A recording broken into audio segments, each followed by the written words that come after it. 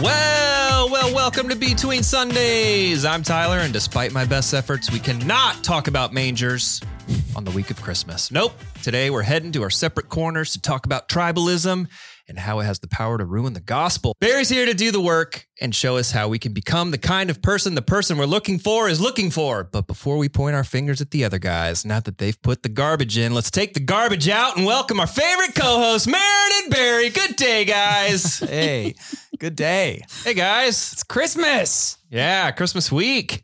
It is. It is. We're all here. We are here. We're awake. We're standing. We're sitting. Happening. Yeah. Right now, we are surrounded by those little plastic things that you put candles in. There's like thousands everywhere. of them. Yeah, we're backstage. Just outside the window. Yeah, friend of the pod. If you listen to this before Christmas Eve, you're in for a real treat.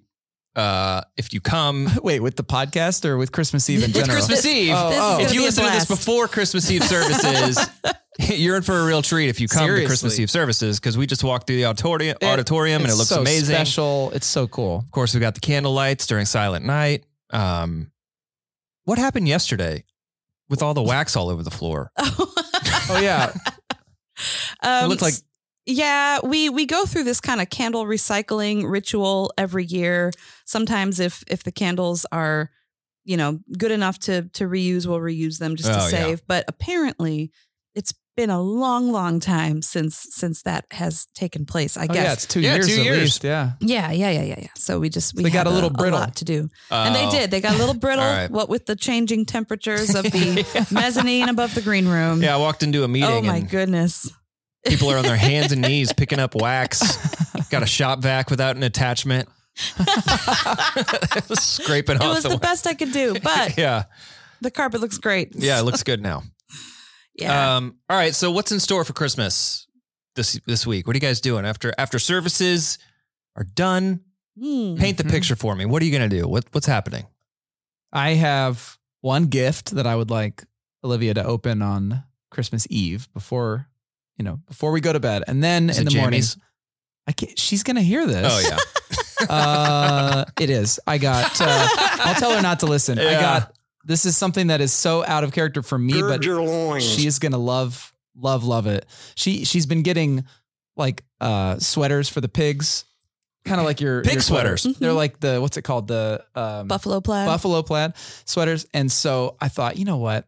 Let's get matching jammies for me, and Cleo, so that we can just kind of complete the whole look. And so she's going to love it. And I can't wait. Should I text her right now? Don't tell her spoil not it. to listen. No, tell her not to listen. I'll tell her not to listen. Hooves. Did you get Christmas cards this year? Did you do Christmas cards with the pigs? No, we always, every year I get Christmas cards and I'm like, we could probably make some pretty cool, fun Christmas cards. And then I'm like, that costs money. And I'm like, I don't know that I want to do it that badly. And who's going to be at the cutoff of who gets it and who doesn't get it? You got to get a lot of cards. That's incredibly difficult. Right? Like somebody's going to be deeply hurt. So I just think, you know what? It's probably better not to. Yeah. It's like cards start coming in and my wife will start making comments. She'll be like, ooh, I'm glad I remembered to send them one. Right. Ooh, I'm glad I re-added that person to the list this year because they sent us one. All my friends know that I'm terrible. And so that just feels great. When someone sends me a card, they know they're not getting one in return. I am not infallible. Just sending it out of the pure love in their hearts. Do you do a Christmas card? I stopped doing a Christmas card. In all honesty, when I started working here, because there was just no time, and Mom is the one who always organized that thing. But also, I've got teens. Yeah, and they don't want to take pictures. My kids were very cute, and I wanted to share them with the world. But who wants to just like look at my teens on their fridge? Why? They're great. Oh my goodness! Shrugging teens. Yeah.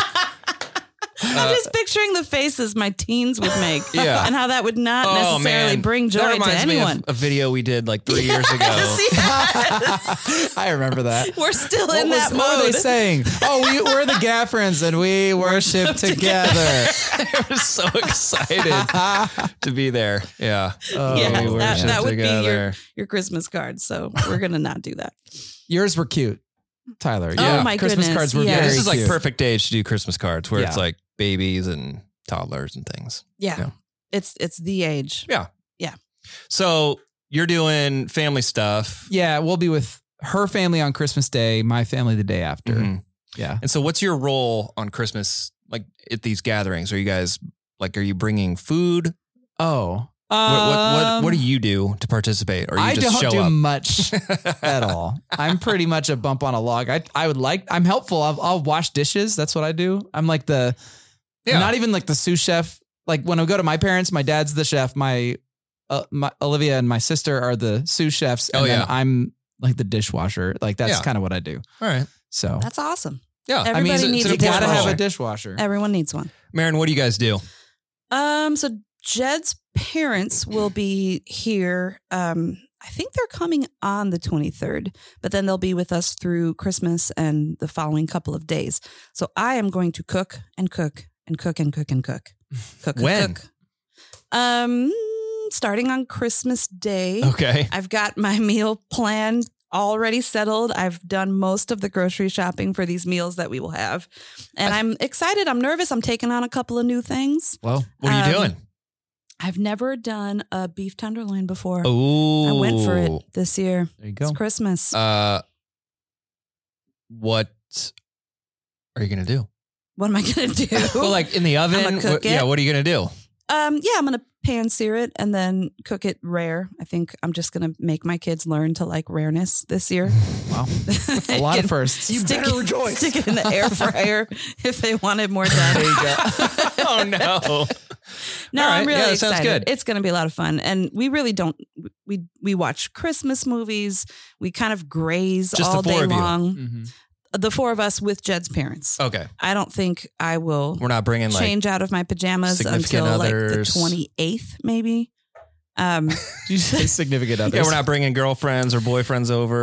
Someone might show up at some point, and I do have a gift for that individual. Oh, wow, look at you. Just you got to be prepared. Whoa. One must be prepared. Big It's deal. a supportive mom. When one has teenagers, Yeah. one must All be right. prepared. Not even teen. Well, what? My son just turned 18. Yeah. Yeah. He's a man. Ready to Is get he- shipped off to war But if he's it was the a teenager. 1940s. I keep saying my teens. You're a grown-up boy. But I also keep saying like, oh my goodness, Well, I he have is an a teen. adult. I have an adult son. Adult teen.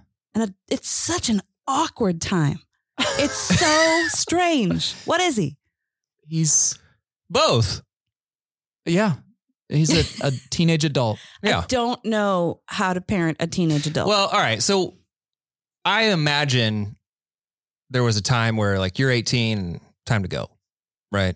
Like you're an adult because you're not living in our house anymore. Yeah, you got to go get a job at the boot factory or whatever. But this isn't that time. So he's in your house, and but he's it's weird that he's an adult. And he's in the middle of his senior year. So Yeah. I turned 18 after I graduated high school Yeah.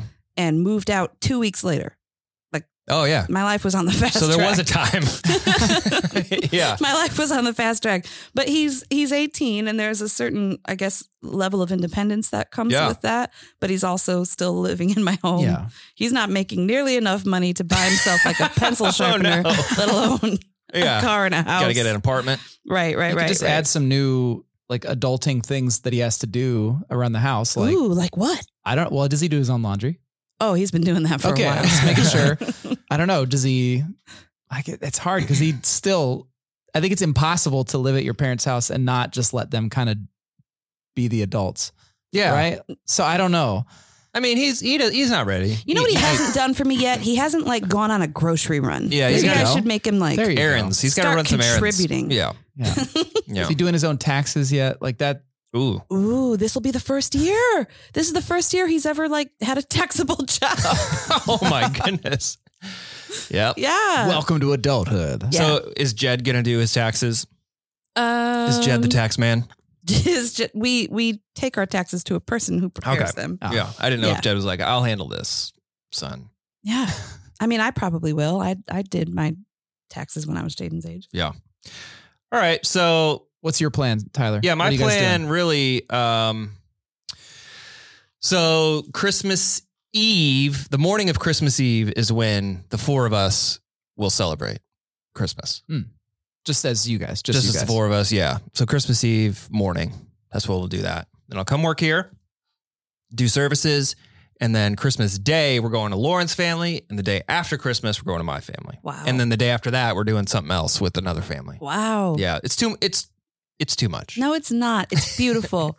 It's wonderful. You'll miss it if it's ever gone. Like I used to have, Christmas gatherings that booked me up for like 7 days straight. And you miss it. I do. Those were the days. I was pre-COVID. That's what I had too. But the past 2 years, I was actually thinking about this like yesterday. I was like, it's been a pretty non-eventful December in terms of like parties and whatever. Yeah. I don't really miss it. I've been good. I'm fine. Yeah, things are fine. I'm fine without it. Oh. So this is the last show of the year for us. We're not going to come with a new show next week because we're all not working next week. We all take the week off between Christmas. Office is closed. Staff is all off. Yep. Yeah, it's been that way. Like we make that decision every year. It's not like a standard thing, but we do make that decision every year. And every year since I've been here, we've had that gift as a staff to just have that week off. So we won't be here next week, which means Between Sundays will come back in 2022, but absent a host. Right. I will not be joining you. We described this last week. If you missed it, friends of the pod. Towards the end. Tyler's going on sabbatical beginning of January for 3 months. Yeah. That's amazing. It is amazing. And you're going to have a blast, I'm sure. But we'll find a way to carry on without you. Tell us about your big sabbatical plans. So plans are falling through left and right. Well, I'm still holding out hope for a place to stay. We're trying to get away, Lauren and I. So we're still holding out hope for that. I wanted to go to Ukraine. Mm-hmm. It's like, I haven't been there in 4 years-ish. And it's kind of where my heart is. I am passionate about that area, but they might be getting invaded. Yeah, there's like Russian tanks on the border. So that's not going to work. And so I've enrolled in a couple courses because in a prior life, I used to be very creative. Sorry, that's been... The life has been choked out of you in that one. You could say that about a few things. What is that supposed to mean? In a prior life, I used to be what? A basketball player. Oh, yeah. Yeah. I used to be a lot of things. And so I'm going to take this sabbatical to kind of rediscover some of that stuff. So I used to play music. I used to draw. I used to do graphic design. I used to make videos. And I haven't done any of that in probably 5 to 7 years. Just You've done bits of it here and there. Yeah. But it's like you lose it if you don't flex it, you know? Sure. Mm-hmm. So I've been telling you. Yeah. So I'm going to spend some time. I enrolled in some courses to just like freshen up on some of those skills, like drawing and things like that, just to like get back in the game a little bit. Where did you enroll in these courses?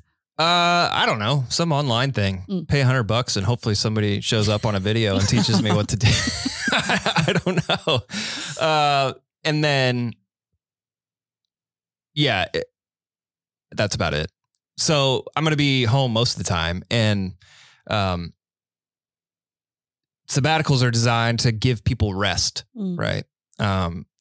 Pastors are the number one most likely profession to burn out. So it's a welcome thing. Pastors a bunch of teachers just got really upset, but well, it's statistical, everybody. Is it? Yeah. Data says pastors and doctors are the number one most likely. Probably not. This is probably before COVID. We could probably throw teachers in there too. All right, teachers. Yeah, you're in too. So if you're on staff for 7 years here at Grace, we're given the opportunity to do that. And so I'm looking forward to it, but I don't know. I've been wrestling with like, how am I supposed to find rest with a 2-year-old and a 4-year-old? Yeah. So that'll be interesting. So I'm having to redefine what rest means. Mm-hmm. And so one of the things I want to do is I want to have like a Milo day where I take him somewhere every week. We go do something, just the two of us, and then a Lane day. Same thing. So we'll see. What does Lane want to do? All he wants to do right now is watch Lion King. Because I've heard you talk about this, like taking one son, taking the other son. But Lane is how old? He's 2. He's going to be 2 in January. But, you know, we took him on the Sullivan Express last night to go see Santa. And it was great because it's choo-choo and It's perfect. So I could take him to anything. I could take him to the park and he'd have a fine time. And, he can't say a word. Does he like the zoo? Oh, yeah. Okay. Any animals, children's museum, any of that stuff, he'll be fine. So it'll be good. I'm looking forward to it. Cool. So I will not be with you guys for a couple months. So you got to hold it down. Yeah, we'll find a way. Yeah. All right. All right. So we are in week 3 of our sermon series, Peace on Earth. And Barry is taking us into the Christmas week on a light topic, light note, talking about tribalism and division. And you focused on Romans 12 to kick us off. But do you mind sharing kind of the big idea of what you wanted people to take away? Yeah.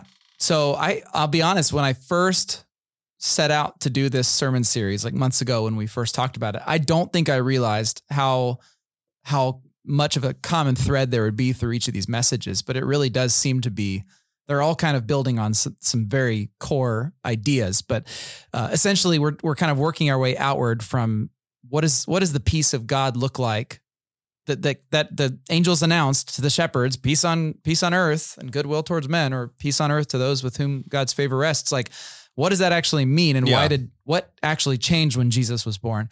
And so we started with our hearts. What does it look like in our own personal hearts? What does it look like in our families? That was last week. And then this past weekend was, what does it look like in our actual community? And I had a hard time thinking of anything when it comes to peace in our community that was more appropriate than talking about the sort of tribalism that exists right now in our community. And I described tribalism. I talked a bit about how the tribes have kind of come to be and how they've been formed. And then essentially I talked about the fact that if, based on what Paul says in Romans 12, if we want to see our community be healed, then we as a church, we can't be responsible for what other people do, but we can be responsible for who we are and what our reputation is.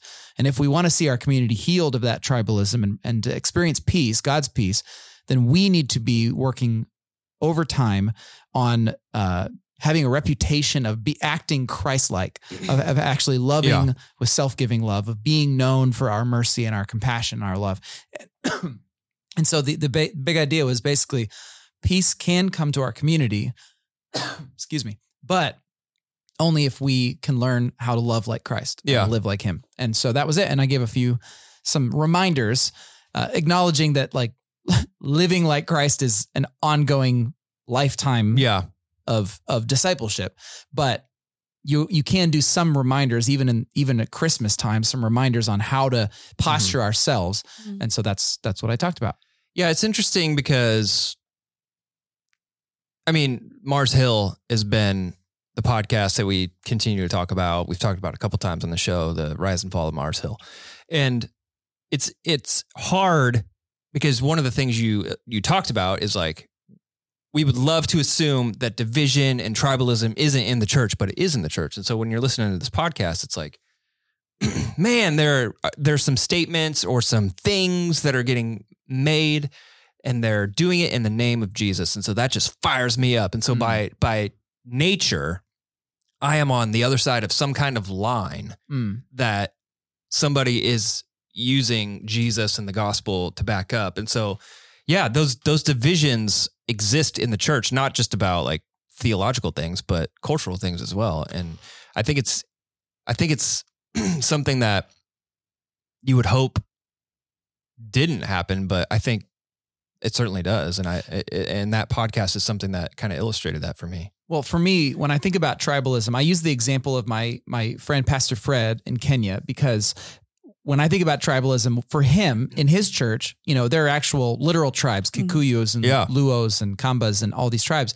And for the most part, everybody's Christian. They're all hanging out. But then when the pressure's on or when the tribe makes a demand of somebody, far too often in his church, they just do what the tribe demands. And sometimes that means, like I mentioned in the message, sometimes it means having one of the tribal witch doctors perform the funeral for your mom instead of your pastor. Sometimes when there's violence or political divisions or along tribal lines, it means, isolating yourself away from people from other tribes or picking up a machete and trying to commit violence. And it's so discouraging to Pastor Fred because it's clear that the tribal identity takes precedence over their Christian identity or their identity in Christ. And so I use that analogy because I think it's the same deal. In the church here, we've got these two big tribes that have sort of become, these whirlpools of tribalism in our culture. And those tribes have begun to define so much of our lives, the way that we think, our opinions on things, the way that we see other people. It's all being dictated to by these tribes. And our emotions are played by all of it. Yeah. And what I'm concerned about and discouraged about is the fact that within the church, so much of those tribal demands are taking precedence over our identity in Christ. And so that's where it's creeping into the church, is that we are not only seeing one another, but we are seeing the other as an enemy, and we're treating them as such because our tribe tells us to. And that just cannot happen. Yeah. A, if we want the gospel to take root, and especially B, if we want to be the cause of the gospel taking root. We can't behave, as Paul says, we can't copy the customs and behaviors of this world if we want to see things actually change. So what would you say to somebody who said, well, isn't Christianity and the church just another tribe? I thought about referring to it as a tribe. I thought about saying these tribes, I just thought it would be too unclear. Yeah. But it is. It's a tribe, the tribe of Christ in a sense, where we are one tribe and it's the only tribe, but same kinds of things with your tribe. Your tribal identity takes precedence. Well, it should. If we are in the tribe of Christ, then what that tribe demands, which is sacrifice and surrender and love, like that should take precedence over everything else in our life. But I didn't want to muddy the waters by using the same word. And correct me if I'm wrong, but you were specifically talking about tribalism within the body of Christ, that we can't really control much of what the community around us does, but we can do the work of making ourselves a tribe, a community of people who reflect Christ. Exactly. Yes. Yes. So a couple of things stand out to me in the Romans passage, particularly in verse 14, where Paul says, bless those who persecute you. Don't curse them, pray for God, or pray that God will bless them. And the thing that stands out to me is it seems like Paul is commanding us to bless our enemies twice. Like he's like, bless those who persecute you, don't curse them, and also pray that God blesses them. Like it's like you bless them and you also ask God to bless them. It's like double. And then and the second time he's adding the part where he's like, don't curse them. And don't wish harm on them either. And so that was the convicting part for me, is a bit because if I ever sense that I am on the other side of the dividing line against someone else, it's not enough that I just feel like I'm winning or something. I also want to see them lose. and so that was convicting to me, because it's like, bless them, but don't just bless them. Don't curse them. Like don't wish badly upon them, and pray that God bless them too. And, that stood out to me because, it's a hard thing to do. It's really hard, especially I talked about there are people making billions of dollars off of our outrage. Well, what is the easiest way to get you to click an article is if it's titled in such a way where it's like, people you disagree with get dunked on by people you do agree with. And you're like, I want to watch them get crushed. And so you click on it. That when really it's like two scholars have a debate. Like you want to see like something that's going to get you to engage, and seeing your enemies crushed or cursed is like, it's fuel for the fire. It's too hard to avoid. Yeah. And so the idea that Paul's, I guess, kind of saying like, don't even worry about that. Like just worry about yourself. And if you are doing these things that we'll talk about in a minute, I guess if you're doing these things, then naturally you won't want to curse them. Like if you're aiming to look more and more like Christ, you won't, like cursing them won't even be a thing in your mind, right? If you love people the way that Christ loved people, and this is getting into the hypotheticals because we are all broken humans, but hypothetically, if you lived in such a way that every person you saw, you loved them with the compassion that Christ had, it would just be unthinkable to treat them as an enemy, to do anything other than bless them. Because if you saw them the way that God sees them, as an image bearer, as someone who's broken, as a child, I think it would be an overwhelming desire in your heart to ensure their blessing, because you see their humanity, you see that their good, you can see what is what God sees in them, the potential that he sees in them. And so I don't know. I think, it would come naturally if that's the way that we are. And I think that's why I talk about like sanctification and discipleship as being a journey, because it's like we should be getting more naturally loving the more that we become like Christ through our lives. I don't know. Yeah. Maren, you had a look of... I think I always have to pause and, we talk about Christ's enduring love, which of course is true, but then I start thinking of elements of his righteousness. And, he went to the temple where the money changers were, and he turned those tables over. So he didn't go to them, with any kind of gentleness. Right. He burned with zeal and passion for his Father's house. And so that's the face. It's more just, this is where I have to sit and really process the character of Christ and why he did the things he did, and whether or not I in any way can do the things he did, because he was Jesus and he went home and fashioned a whip. I'm not doing that. I'm not doing that. Right. Yeah. But these are part of the problems that we encounter as we discuss tribalism within the church, because many of us have tied our identity in Christ to some of these tribal divisions. Yeah. The question is, should that be tied to your identity in Christ? Likely not, but should it be? I think these are the hard questions I ask myself when I hear messages like the one you gave. That's to me, one of the most difficult things about this conversation in this day and age. Back in ancient Rome, I've been thinking about this since the message. Back in ancient Rome, everybody outside of the church, like they didn't care about Jesus, right? Like they were just going around doing their Roman thing, right? Yeah. And so there was a much clearer, obvious line between those who are in the church and those who are outside the church. But today, both tribes will claim that their outlook or their opinion is the biblical one. Yeah. And is the godly one or whatever. And therefore there's no other option but to go all prophet and fashion a whip because we're right. Yeah. But how do we navigate that? Because we are one tribe. We are the church. So that's the really hard part. And so I made a little aside towards the end of the message just to kind of make sure I was clear that there are times where we have to talk about the things that one tribe or the other doesn't want to talk about, or things that might be touchy because they're in scripture. The only other option is just to stay silent all the time.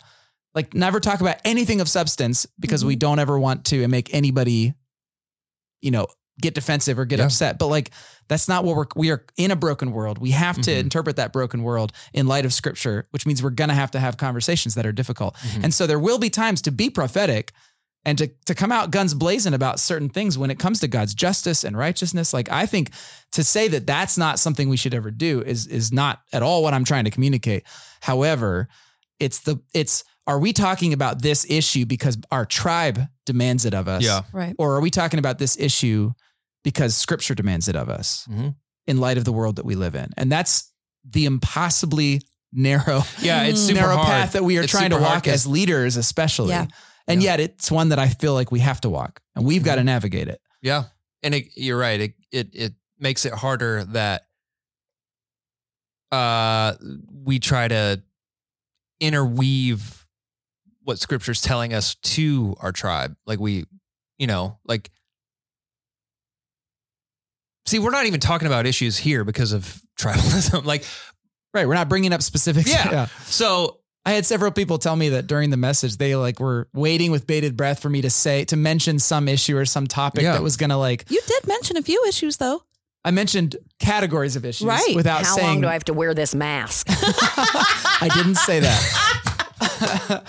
Scripture says, set a guard, O Lord, over my mouth. See what I'm saying? Keep watch over the dirt of my lips. Oh my gosh. New King. I've not heard that before. That's really funny. I just thought of it just now. Thanks. That's really funny. See, exactly. And then other people who would say God is the breath of life or whatever, and you're not supposed to shield the breath, whatever. So that's like a good example. Yeah. Anyway. So one side of let's use masks. One side says, faith over fear. And we're going to believe in God, that God would have our best interests and he'll protect us in these things. And the other side says, well, God wants us to protect the vulnerable. So people are using scriptural things to defend both actions of both tribes, which just makes the division bigger. And it makes Christians' job harder, I guess.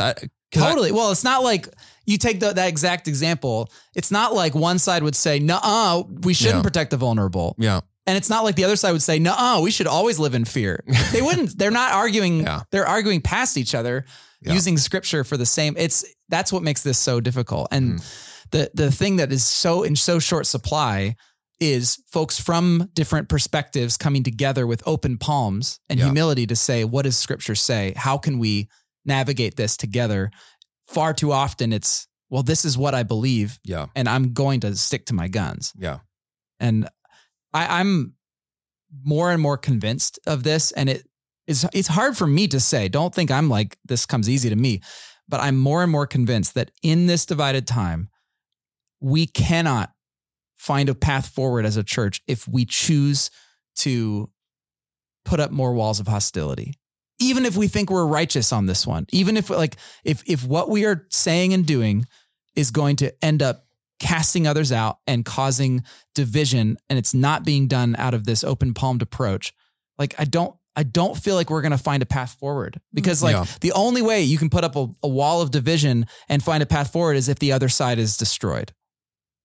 If that makes any sense. Like if you say, no, we are not, no one is welcome unless they see things the way that we see them. I don't know. It's so complicated. It's such a huge conversation. I just think the stakes are really high, and I'm becoming more and more convinced that if we don't, at the end of the day, demonstrate self-giving love, we'll have lost the thread. Yeah. And it doesn't matter how right we are, we'll have lost the thread. This made me think of two things. One, I remembered a article published by Pew Research, I don't know, like a couple years ago. So I looked it up, and it was an article about why people leave religion and why they remain unaffiliated with religion. And here are some of the top reasons. There's like 30, but some of the ones that stand out that are relevant to this.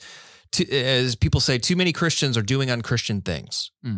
Religious people are more divisive than uniting, and more harm has been done in the name of religion than anything else.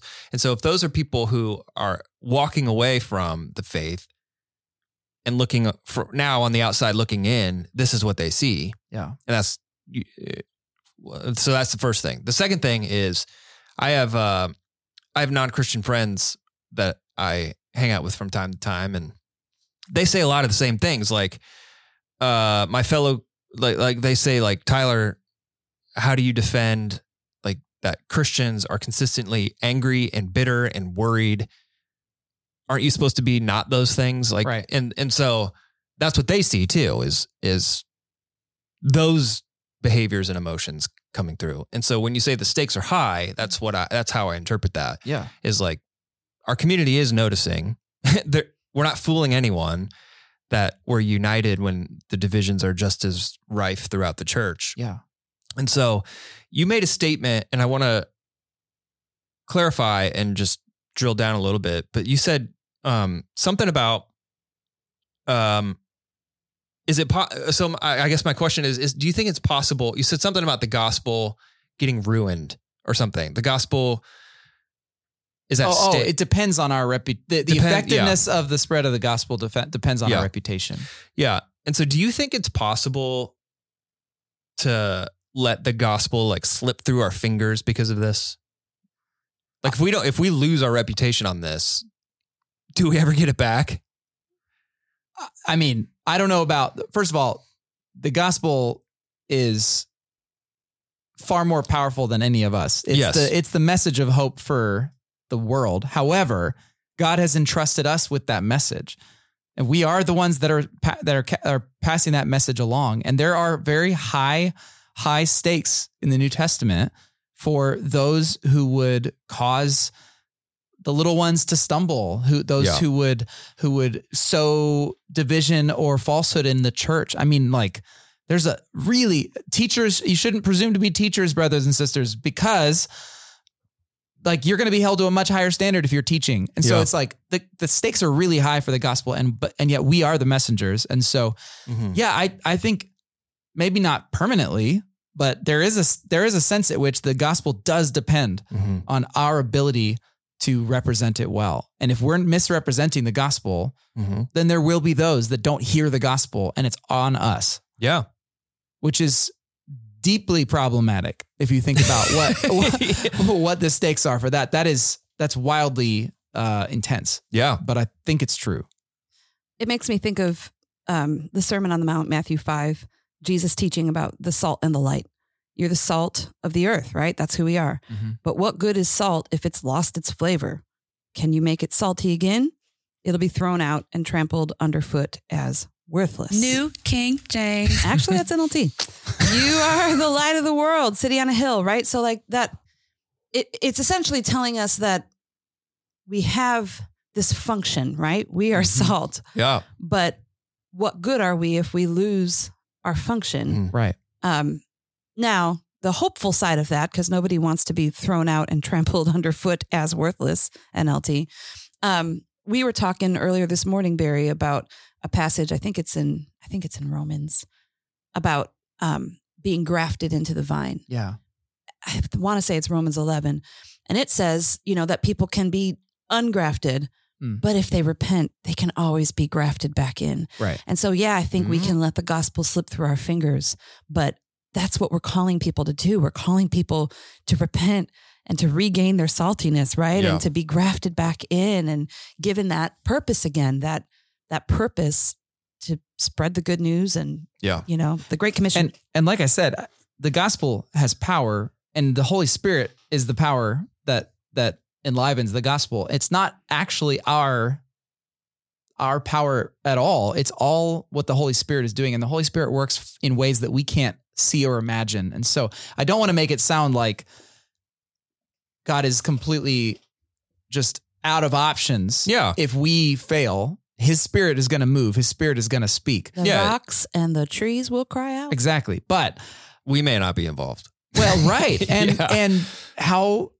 sad is that? Yeah. That we might forfeit our ability to participate in the renewal of this world and the changing of lives because of our own actions. Yeah. And so, stakes are high. So you said, obviously this is a life transformation that's required. It's not a like, hey, here's some bullets and let's go. I didn't want to do like hot tips for, Yeah. But we do have 2 takeaways for what? There were 3. What are they? Do the work. Do the work. Garbage in, garbage out. Yeah. Remember that our community is watching. Oh, that part.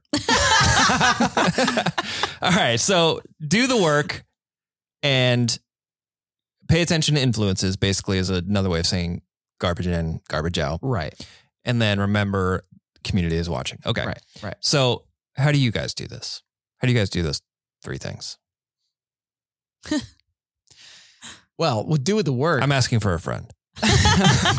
I'm laughing because I just drove here I went and picked up some stuff for tonight's rehearsal, and somebody in front of me had like this really cute Christian bumper sticker, right? It was like this little manger scene and it said, "Keep Christ in Christmas." And I thought, like, that's adorable. My mom would have loved that bumper sticker. But then I thought, could I even have that bumper sticker on my car? The way that I drive, I likely should not have that on my car. I would be the worst representation of Christ on the road. Most people on the road. Well, I've said it before and I'll say it again. That's why we don't have Grace Church bumper stickers. That is why. Clear. That's the reason. I'm just saying, it's just, I think about these things all the time. Am I representing him in the community? If the community is watching, they're watching me at the store. They're watching me while I drive. They're watching what I put on social media, the way I raise my kids, all these things.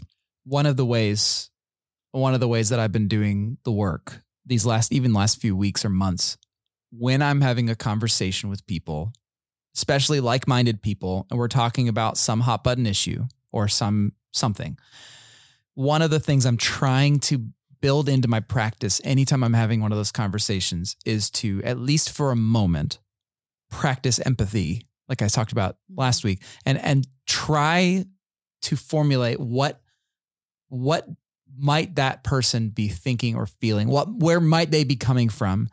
Because they're not monsters, they're not evil, but they disagree with me. So where might they be coming from? And even if it's just for a moment, I try to speak it aloud for the benefit of myself and the person I'm talking to. It happened at lunch.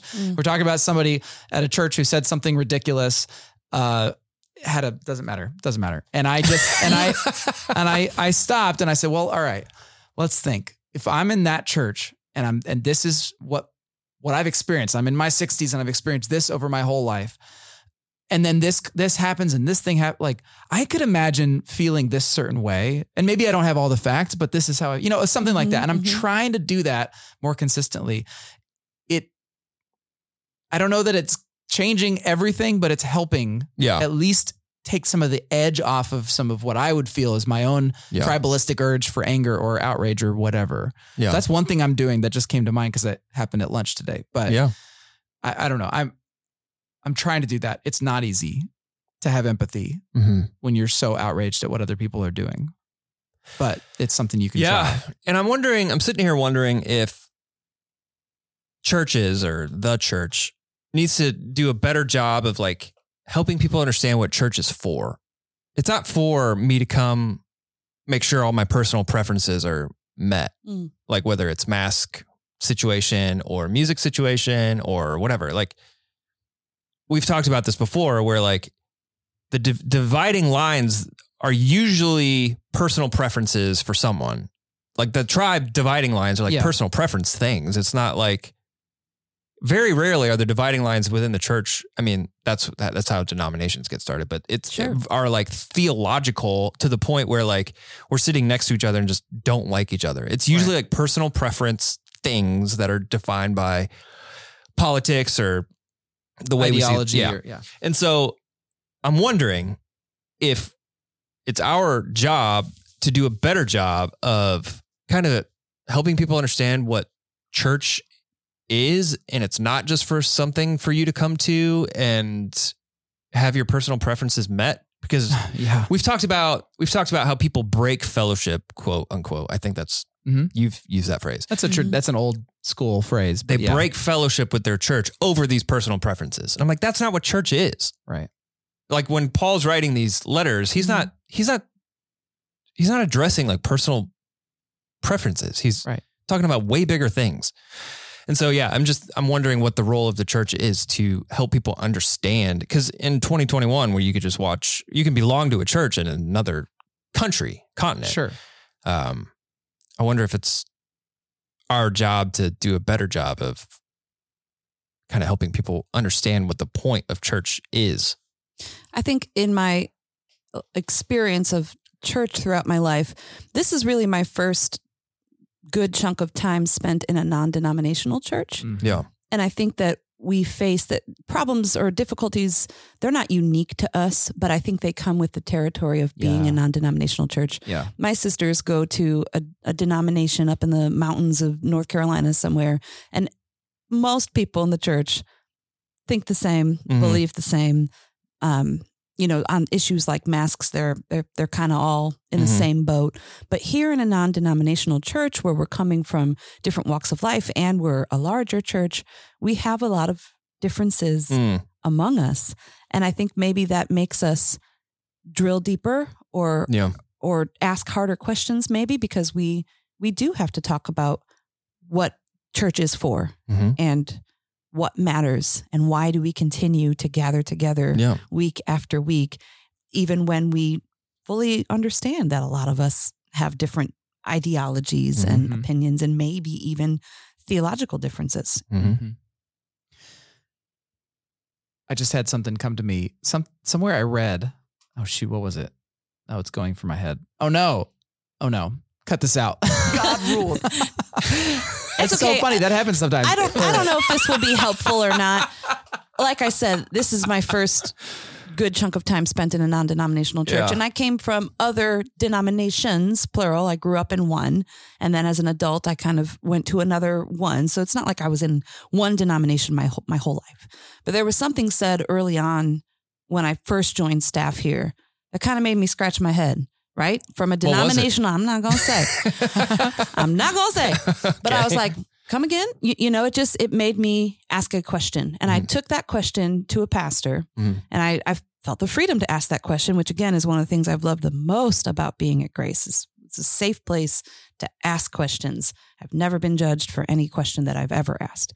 And I asked a question and the person replied, let me ask you something. does the issue in question, is that what brings us to Christ?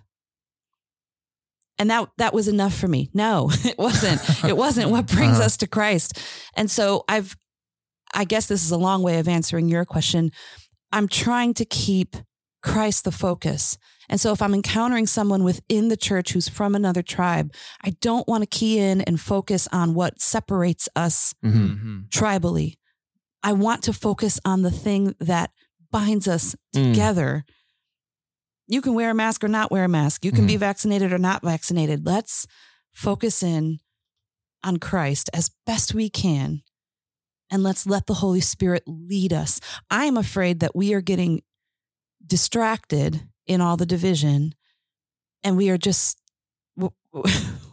we're not fulfilling the Great Commission. Yeah. Because we're distracted. Right. We're like sheep and we're just scattering. Mm-hmm. And so we need the good shepherd to draw us together, but we need to look to the shepherd. I'm not going to find my way back to the shepherd by checking out what this other sheep is doing. This other sheep might be going headlong off a cliff. Yeah. But both of us need to be looking to the shepherd. Rabbits and camels? Rabbits and camels. Amen. Do you understand what I'm saying? Yeah, I agree. And I'm glad you brought that up, because that was another part of your message that stood out to me. Is I think it's on us to solve everything, to solve these divisions. I think it's on us to fix things and make people think a certain way or feel a certain way, but it's not. Like, it's the shepherd's responsibility to do the convicting or the correcting or the whatever, and the Holy Spirit has to be involved in this. And if I think I can fix someone's opinion on something, I'm missing a whole other element of the equation, which is allowing the Holy Spirit to speak to that person. So I remembered what I was going to say. So this may seem, and maybe it is completely out of left field, but I feel like it's worth mentioning because it popped into my head. So here, I'm going to say this. I read somewhere recently, someone was asking the question in Revelation 22:5, it's looking way into the future, new creation. And it says, and there's no more night. There's no need of light, for the Lord their God will be their light, and they will reign forever and ever. Like, they will reign. And so the question that was asked in the book that I read was, what are you going to be doing in like 1,000 years into that reign? Like, what's your day-to-day life going to look like in 1,000 years? And the reason I bring that up is because I think what we're doing right now, these days, most of us, is focusing so much on now. Yeah. We're so focused on the anxiety we're feeling right now, the anger that we're feeling right now. And I think we're losing our perspective, this new creation perspective, on the idea of what God is drawing us to and who he is drawing us to be. And so I wonder if part of doing the work is trying to refocus getting our framework set better on where this is all headed and what this is all about. And who do we want to be in year 1002 of our reigning with Christ in new creation? Like, what kind of person are we at that point? And what could we be doing now to become more like that? And I don't know if that makes any sense at all, but I think something about our limited focus right now is keeping us from understanding the bigger picture. And also, if we're thinking about new creation, and that's part of the reason I keep bringing it up, return to Eden and all that. If we're thinking about where things are headed and who we are called to be and God's intentions for the world, I think it's far easier for us to want to invite others to participate in that. Yeah. Right? Versus just like negating something bad right now. It's like, let me paint the picture of where things are headed and what Christ has accomplished for us. That's what, if I can start to live that way, that's when other people will notice, and I'll be like, yeah, come on, join the fun or the reigning with Christ eternally. Yeah. or whatever. What's your 1,000-year plan? I just hope it has less knee pain. I believe that's true. There will be no more crying or whatever it is. That's what I hope. I agree. Knee pain. I agree. I want to do some really great woodworking projects. That's my and a lot of gardening. I'm going to be growing some epic gardens. Yeah. Do you think they were allowed to cut down trees in the Garden of Eden? Never mind. I don't know. You're killing creation when you're cutting down trees. It's a great question. So far off, right? Anyways, it's the last show of the year. So where do we go next? I mean, Christmas Eve, and then what? Well, we do have our virtual service. Yep, December 26th. December 26th, which, in case you're curious, I mean, we've got some great worship music that you guys put together. It's going to be awesome. I got to see a little glimpse of it today. And then Tim Ayers and I do kind of 2 informal discussions, just sort of guiding everybody on thinking through the last year and then thinking about the year ahead and what do we want it to be? Who do we want to be? And then we'll dive right in starting January 2nd. We'll dive right into our new sermon series, It's Not About Me, where we are going to, unfortunately for everybody who's sick of me talking about it, we're going to talk more about the self-giving love of Jesus. But this time we're going to talk about it till you do it. Yeah, that's right. That's right. But this time we're going to be talking specifically about what would it look like to make 2022 the year of selflessness? Like, how do we actually accomplish that this year? We love ourselves a lot. Well, so one of the things, it's a primary value of Grace Church. We've decided this in the last 6 months that this idea, this self-giving love, and humility, the idea, it's not about me, is a primary value, and so that's why we're saying, could this be the year of this? Yeah, because we feel like it's part of the gospel, but also this is kind of an identifier of our church. Yeah. All right, guys. Well, and we will all be gathered at one service. Oh, that's right. January 2. Don't miss that. Yeah. So we're doing something kind of different. Normally we've got services at 9:15 and 11, but on January 2nd, we're all going to meet at 10 a.m. Yeah. Split the difference, meet in the middle. So that's an interesting service too, because it's staff and staff family run. For the most part. With a few exceptions. Apparently some volunteers have found their way in because they've been desperate. So I'm wondering, where's Desi going? Because volunteers love volunteering. That's what I mean. They're desperate to be a part of it. Yeah. Where's Desi going? What's she doing? What do you mean? Oh, where is she serving? Yeah. She'll probably be watching the Coddle Kid, right? Because if David is on sound and Liz is playing bass, Desi is watching Samuel all of Christmas. Yeah. Okay. That's how she serves. All right. It's a good gig. Yeah, that'll be good. That'll be fun. I'm going to miss it, but you guys will do great. Yeah. Oh, you're off already? I thought that was your last thing. No. So you're off. You're gone. Oh, man. I'm gone. See you later. Man. Yeah. I will see you hopefully New Year's Eve. That's right. When our tribes fight each other sports on the court. Yeah. Major sports tribes. He's over here decked out in his Pacers gear right now from the pod, and we are planning to see a Bulls Pacers game if it doesn't get canceled. Yeah, sounds fun. All right, so we'll see you in the new year, and I will see you in April when I return, unless you guys burn the place to the ground in my absence. But for now, Maren, will you please send us out? I will. For the last time this year, do justly, love mercy, and walk humbly with your God. And we'll see you on the other side of Sunday.